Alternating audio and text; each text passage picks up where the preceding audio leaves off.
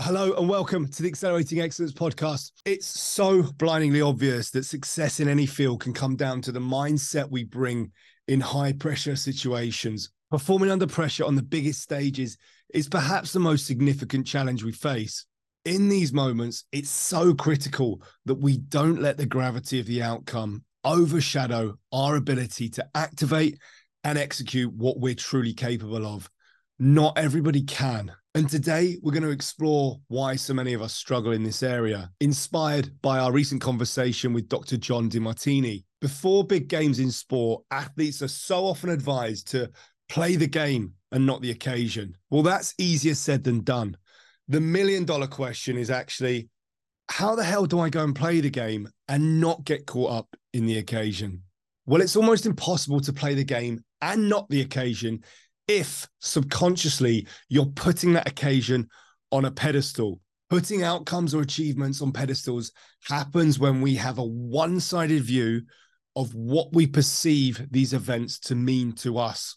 We're looking up at the event and thinking about victory, achievement in a one-sided manner, considering all of the upsides and none of the downsides, perceiving the outcome or occasion as the be-all and end-all in terms of your identity, your legacy, and even your self-worth. And it's so easy to get blinded by the positive and get caught up in the glitz and glamour of what are perceived as culturally elite achievements. The 6-7-figure bonus, the IPO, winning the title, acquiring the followers or likes, graduating with a first-class degree, scoring the winning goal, or just winning full stop.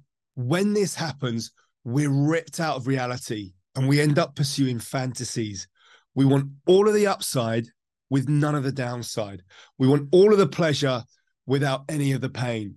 As the Buddha so eloquently put it, the source of all human suffering is the desire to attain that which is unobtainable or the desire to avoid what is unavoidable.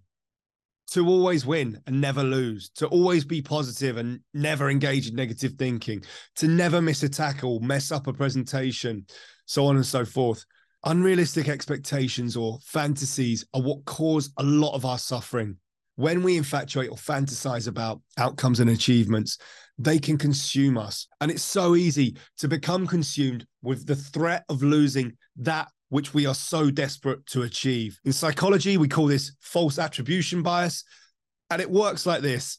You cause me happiness or make me worthy, whether that's winning the World Cup, getting the paycheck, the dream partner, or you cause me sadness, losing, failure. It's the you cause me to feel good. You make me feel bad. Victim mentality. In those moments, you're giving your power to the event, the competition, or the person, because in your head, they are the cause of your feelings. When, of course, this is simply not true. And this is what we call false causality.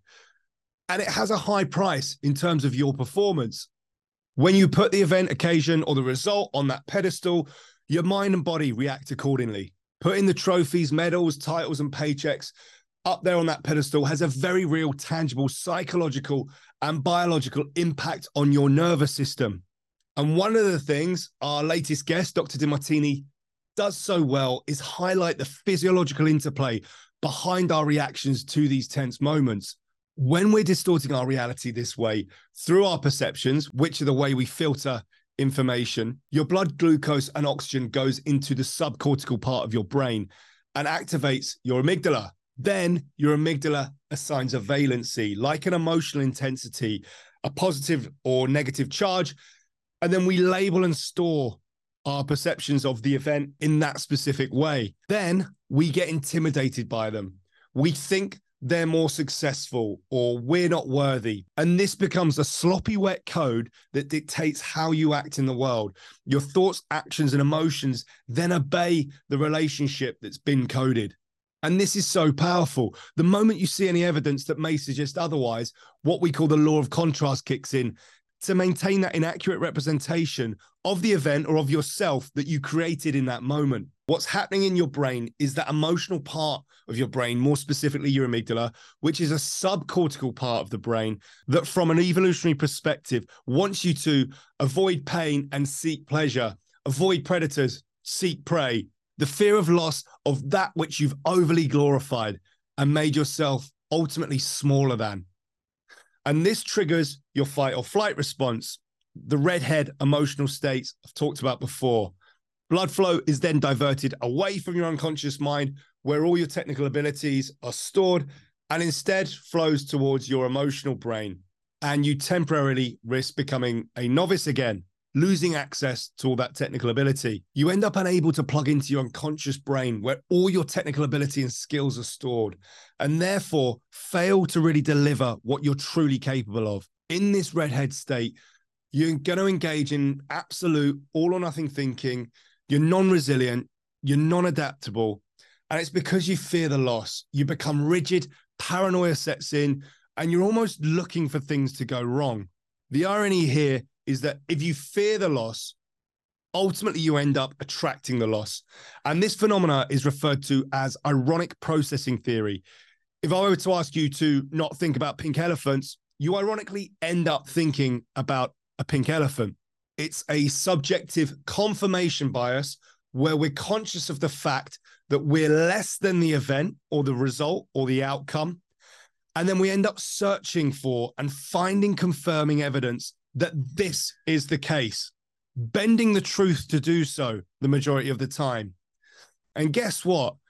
You tend to find that confirming evidence, and you end up almost creating these situations in the game, in the match, in the market, in the environment. This is how your perceptions create your reality. Ultimately, we're all just a bunch of sloppy, wet code that's filtering the world around us. And the emotions we feel, the thoughts we think, are the product of our coding. And when the coding is stating that you are less than the outcome you're aiming for, guess what? That will dictate how you feel, behave, and ultimately perform. So if your current programming going into a tournament, a final, an important goal, the big pitch, is that you're smaller than that outcome, then there's a chance you're going to end up looking for all the evidence that that's the case in the game, whether it's the referee, the crowd, the opposition, your teammates. You're going to unconsciously potentially search for things that confirm that that's the case. And then inevitably that becomes your reality. And what's worse, we stay blind to any evidence that the opposite is true. How many times have we seen sports teams play oppositions off the park, but in those crucial moments fail to deliver?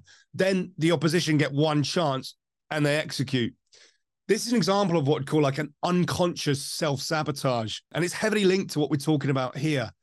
Of course, some randomness comes into play at times, but more often than not, we fear the loss, redhead sets in, and then in those clinical moments, we choke or bottle it. And of course, we see the flip side of this when we're overconfident and we minimize others, the competition, the event, the opportunity, our partners, or the competition.